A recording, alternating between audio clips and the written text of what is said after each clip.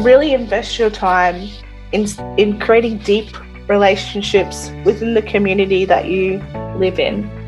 And part of that is understanding that local history more deeply. The world has never been changing more rapidly, dislocating the ways we work, learn, and live. On the Learning Future podcast, we discuss the knowledge, skills, and dispositions we all need for our learning future, exploring insights with world-class educators, researchers, policymakers, and leaders from across industries and across the world. Welcome to the Learning Future podcast. I'm your host, Luca Parry, and today it's my delight to be speaking with Hayley McQuire. Hayley is a proud Darabal and South Sea Islander woman from Rockhampton, Central Queensland, Australia, and she's a passionate advocate for Indigenous social justice and First Nations-led education. Hayley has worked with young people all across our globe to advocate for the rights of education through the UN Secretary-General's Global Education First initiative. She is also the co-founder and national coordinator of the National Indigenous Youth Education Coalition, co-chair of Learning Creates Australia, and is an Obama Foundation leader in the Asia Pacific. She is also very busy. Thank you so much, Hayley, for joining us today for this conversation. Thank you for having me, and I'm a proud supporter of long-winded titles, so thank you for indulging me. Oh, embrace it, I say. Oh, look, you're doing some brilliant work. So my first question is, what's something you've learned recently? Yeah, that's an interesting question, and I think it's a good challenge for all of us to reflect every week on something new that we've learned, right? But actually, one of the things I've recently learned was actually on my 30th birthday, which was a couple weeks ago. Happy birthday. Thank you. Well, I went home and I actually spent my birthday, unfortunately, at my childhood friend's funeral.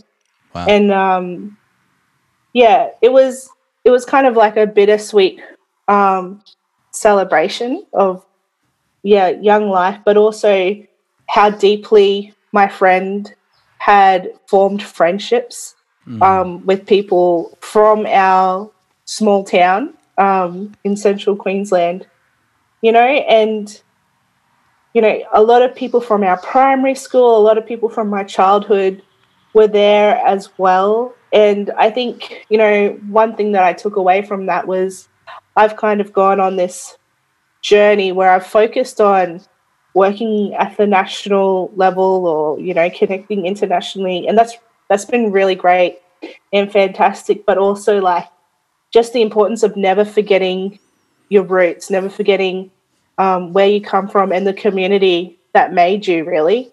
And so I think that's something that is really, really important to me. And I think that's where we all kind of get a sense of our own authenticity, in a sense. And I'm really passionate about, no matter who you are, just being true to who you are and your values. And I feel like going back home and spending that time and reconnecting with some of my childhood friends was just really, really important to get that sense of grounding again. And even, as I've moved away, I've developed different kind of political positions to some of my friends back home or some of my family back home. It was so random, just having different catch-ups. We did get into some political type of conversations. Sure. But just, because at the foundation was this deep love and respect that we had for each other, we were able to really disagree on some conversations, but the respect and the love was never lost. And so, yes, just a couple of things that I took away from my trip back home. It's a beautiful starting point, I think, because really it's a question of, this is a question not necessarily of the ideas or the skill sets and some of the things we often talk about when we think about education or learning. It's really a question about who we are and who we want to be, and there's nothing actually frankly, a reminder of the finiteness of our life. And we recently had Zenith Virago on this podcast she calls herself a death walker. She walks with families towards, and helps the kind of celebration of somebody's life. But often those are really tragic moments as well. And it's kind of this idea of some of the work that we're involved in together, around who we are, what we know, and what we can do. And that piece around identity as being just so crucial, of being in integrity with the values understanding where we've come from and what we can contribute to the world. I mean, there's a lot in that. And it seems to me that across all these kind of portfolio of projects you're involved in, Hayley, or that you've co-founded or you've worked on directly, what is one of the big ideas that you think is a thread that's woven in all of them? Yeah, I think what I'm coming to realize, or what I've just been thinking of over, the past few years, especially with building the National Indigenous Youth Education Coalition, getting more educated about Australia's education system and the colonial legacy that it has, is that actually First Nations-led education is a reclaiming of education and learning.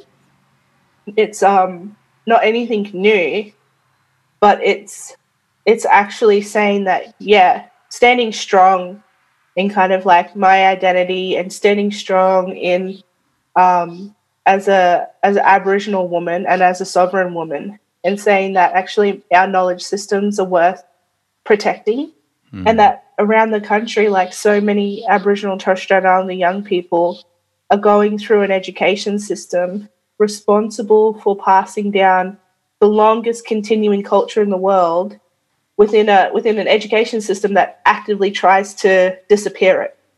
Like that's kind of the strength of Aboriginal and Torres Strait Islander young people right now.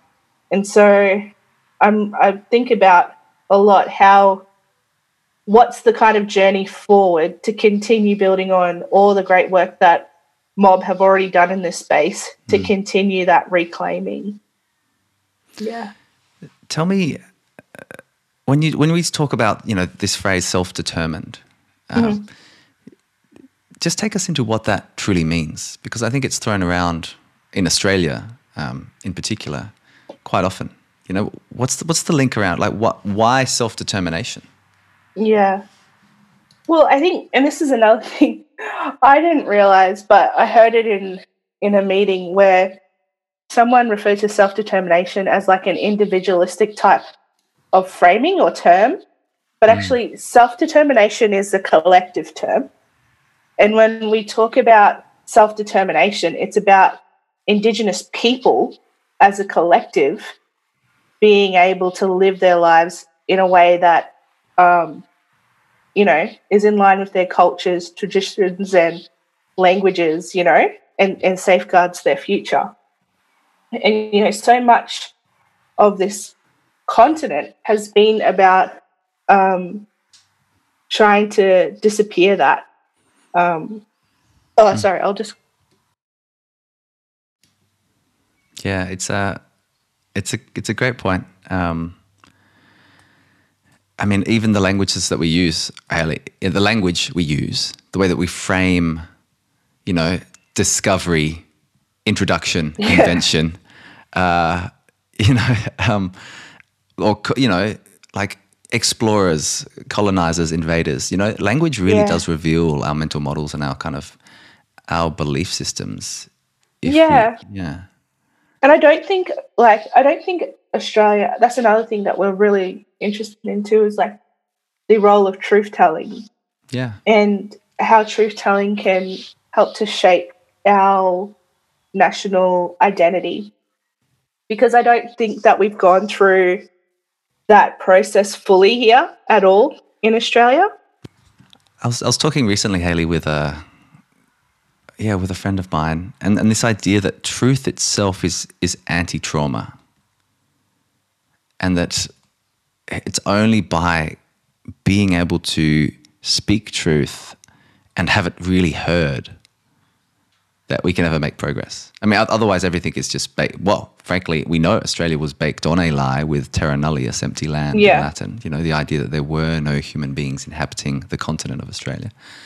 I mean, that's baked into our national psyche, and it's very problematically so. Yeah, well, I think it's even another... It's not just that we weren't here. I think there were like plenty of early explorer journals and articles that said we were here, I think there was more of an issue that we were classed as flora and fauna. Yeah. You know, that's actually, they didn't rate us as human, you know? So I think that's like that dehumanization has actually been part of our story for a long, long time. But you're right, you know, truth-telling is important because it's about actually what follows truth-telling, and it's about justice and healing. I mean, I was in a forum last week with Greg Phillips from the Ebony Institute, and he said, you know, there's actually healing that has to be done by non-Indigenous people about that story about coming to Australia as convicts. Like, to feel like your own country rejected you, put you on ships and sent you off, that you were rejected by your own home country. That's a healing story around that as well. Yeah. You know, but we try and frame it up as like, like this kind of noble kind of story, when really, just be honest about what that actually means. Yeah, that's a really great point. I mean, I think I'd love you to share more as well about almost the broader context to this, Hayley. You know, with where do we go to from here? I mean, the year is 2021. We're well into the 21st century now, and there's still healing that has to be done. There's still reconciliation and truth-telling that's part of that. What's your understanding? What would you say to us about how do we really get to a point where we can fully embrace who we are as a country in 2021 and all the diversity and the incredible, you know, wisdom sharing that's been taking place here for thousands of generations? You know, what do you think really needs to happen for us to kind of get to that point where all of us can just be so, just so proud of what we're doing and be on the path? You know, like the statement from the heart, the Uluru Statement comes to my mind, for example, as one articulation of potentially some ways forward. What's your reflections on all this? Well, I think one is,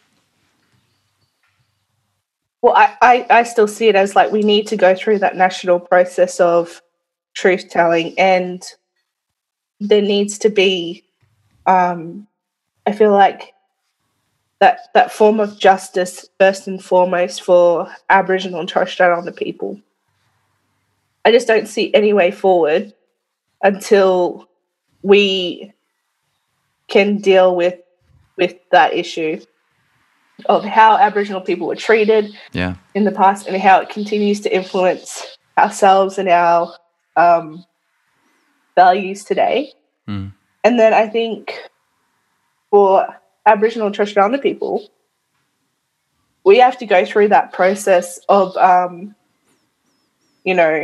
and not every nation is the same. Obviously, everyone's got their own history with colonization. Yeah. But we have to go through our own nation rebuilding type of processes as well, you know, and for me, at the core of that is a First Nations-led education system. You know, one where, you know, it's in line with the country that it sits on. It's embedded and driven by the local traditional owners, and that it aligns with the aspirations of those of the local nation that school or learning institution sits on. And I think, you know, people say like, oh, Hayley, that's just, I've had people, even some Aboriginal people, say to me, like, it just doesn't sound feasible. You know, like, why would you open up schools just for Aboriginal kids? But it's not, I wouldn't see it that way, that it would just be exclusive. I would see a First Nations-led education system as an acknowledgement of Indigenous knowledge systems and actually First Nations self-determination and sovereignty. And that as a non-Indigenous person living on Aboriginal land, you actually have the opportunity to also go through an education and learning system that's founded on Indigenous ways of being, doing, and knowing if that's your choice. I think that's also another fundamental piece, is that Aboriginal and Torres Strait Islander people have the right to choose, but for so many reasons and so many times, our choices are being taken away. And so how do we start to organise ourselves so that we can actually reclaim some of those choices, actually? I think that's where I see the way forward. I think education sits at the heart of it, but also centering First Nations people in that. Actually, there was an example I learned about last week at this Truth Telling, Healing and Justice Forum, actually, where they talked about the Holocaust and how Germany made so many inroads into making sure that everyone understood and learnt about the Holocaust. You know, they constructed museums about the Holocaust. You know, everyone knows and acknowledges what happened. But actually, how much of that education was actually driven and centered the voices and experiences and perspectives of the Jewish community? I think that was another question that was raised there. So that we have to acknowledge, like, the power imbalances that continue to exist, and ways where First Nations people can be centered, but where also at the same time all the labour is not just put on First Nations people too. You know, Hayley, as you know, I mean, my own journey as an educator really began on Anangu Munda, on Anangu country in the central desert of Australia. And that was a really powerful experience for me as a non-Indigenous man in Australia, was just to realise how, frankly, oblivious I was, and in some ways continue to be, although I have a strong passion for learning, about how really the incredible richness that exists in Australia, and how it's our greatest opportunity.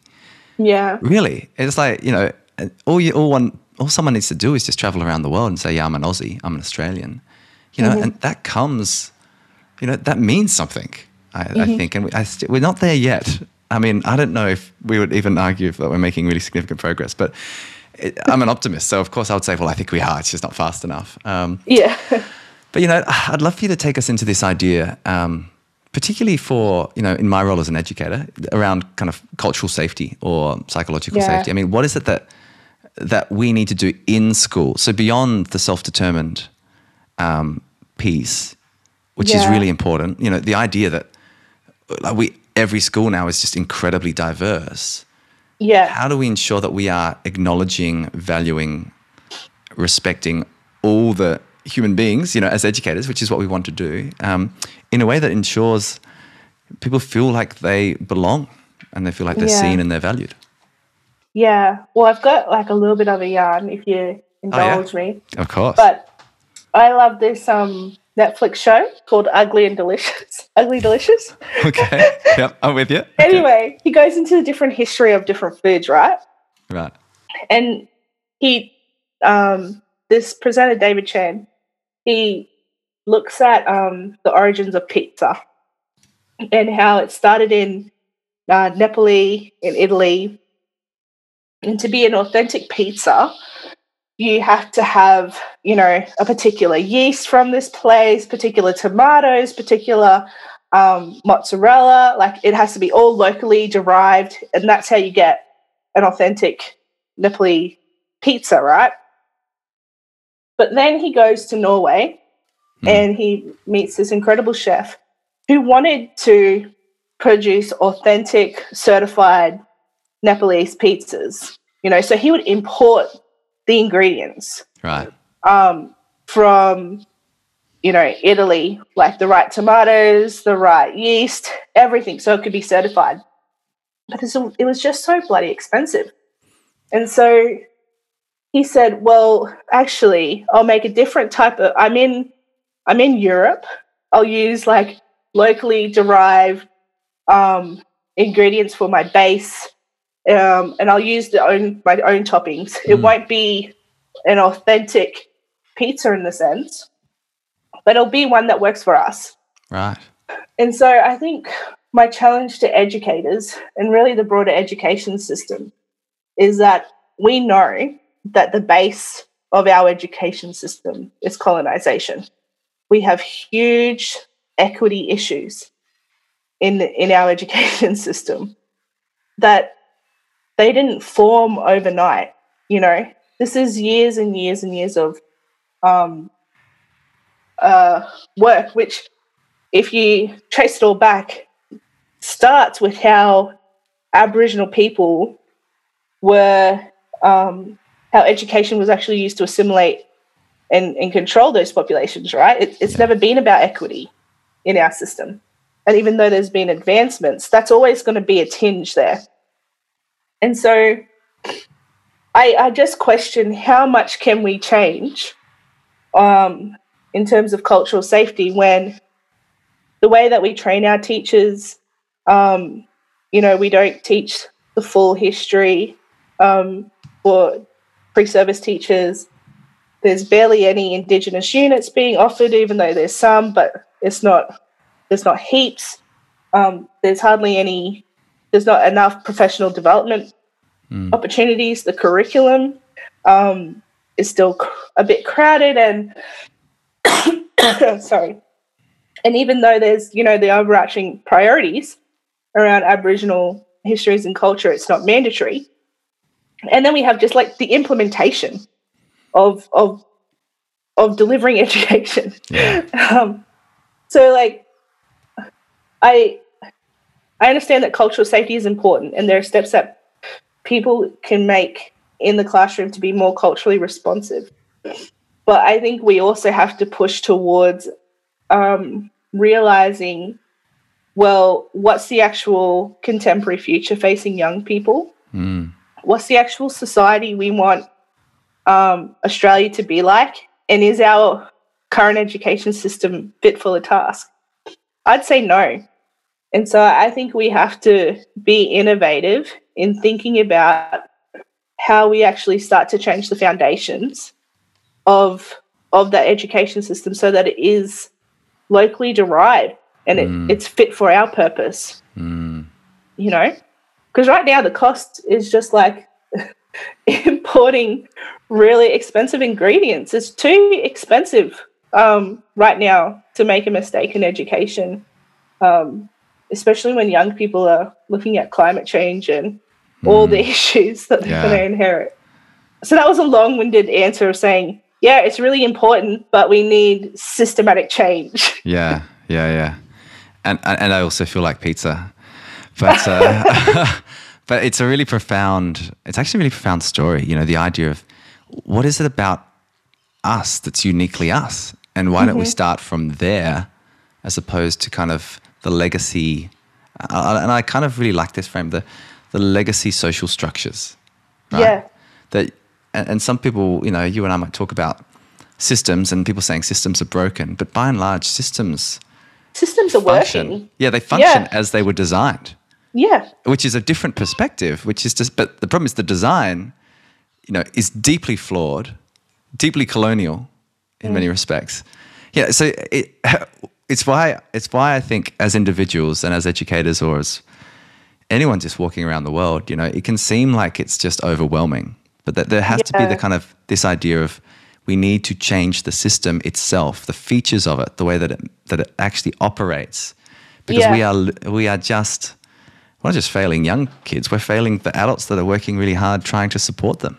And that's why I really back like a First Nations-led education system, because I see that as the opportunity to almost make the leap. Like we have strong independent schools, you know, that are innovative and doing different things in different communities. But how do we, I don't know, I'm just super excited about the possibility of what that could mean, and you know, where we start to think about different forms of credentials and recognizing learning based on different values, potentially. So, exciting times, I guess. What's your articulation of the future we're fighting for, Hayley, in this space? And you've talked a lot about First Nations led, and that clearly is because you are contributing directly to that work. If we were to have this conversation, which I hope we can, in 20 years, so we'll have a few more whites, you and I, and we're having this conversation about education in, somewhere across this beautiful nation of ours, like, what do you hope we're actually talking about? Yeah, well, I actually love this framing that I learned from Janine Muhammad, who's an amazing Ghana woman. Great. From South Australia. Beautiful, yeah. Tandanya. She challenges us all to think about what kind of ancestor we're going to be, right? Yeah. And thinking as an ancestor, you have to be prepared to think about your children 7 generations from now. These are people that you love already by the thought that they're your descendants, but you'll never get to meet them. So I guess for them, if I'm talking about like what kind of ancestor I want to be and the legacy that I want to leave for them, I want my future young people to be able to, like, I want to see my Darumbal language fully being brought back and spoken. I want to see like our country and our environment being properly cared for. I want to see like Australia being the actual leaders in like different forms of energy and innovation. I want to see us like driving and being supportive of our regions, especially with the Pacific. Yeah. Because we've entrenched our young people in understanding what Indigenous country is and the importance of Indigenous nationhood, that we can better respect and better create our relationships with our small island, or big ocean, I should say. Nice. Nations. I think I just think of the possibilities around like just by tweaking or changing the way that we educate our young people, we can really move this country and this region forward. And I just want Australia just to get over this like racism being part of the identity, being part of the,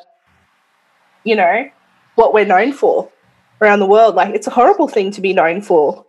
And I would love one day for like our Prime Minister, whoever that is, or Prime Minister of a republic, I should say. But to be like, respected and adored just like Jacinda Ardern is internationally. Because, we've worked on our deep values, we've learned and listened to our past so that we have that sense of common ground to shape a stronger future. Really. That's what I hope for that person. Wow. Hayley, that's fantastic. Yeah.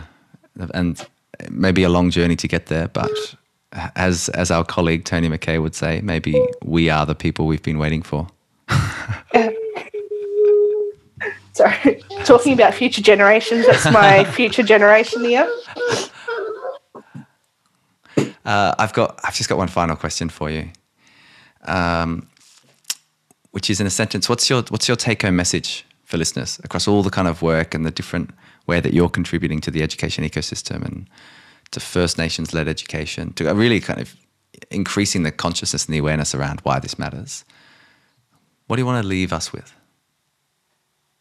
Yeah, I think that my final take-home would be that really invest your time in creating deep relationships within the community that you live in. And part of that is understanding that local history more deeply. I think that's a journey that we can all go, especially for young people who are maybe going through like that transient point living in different cities, locations, it's hard to maintain that connection. But yeah, just encourage you all to think about those deep relationships you have in your life, and ones that give positive meaning to you, to just nurture those, really. Brilliant.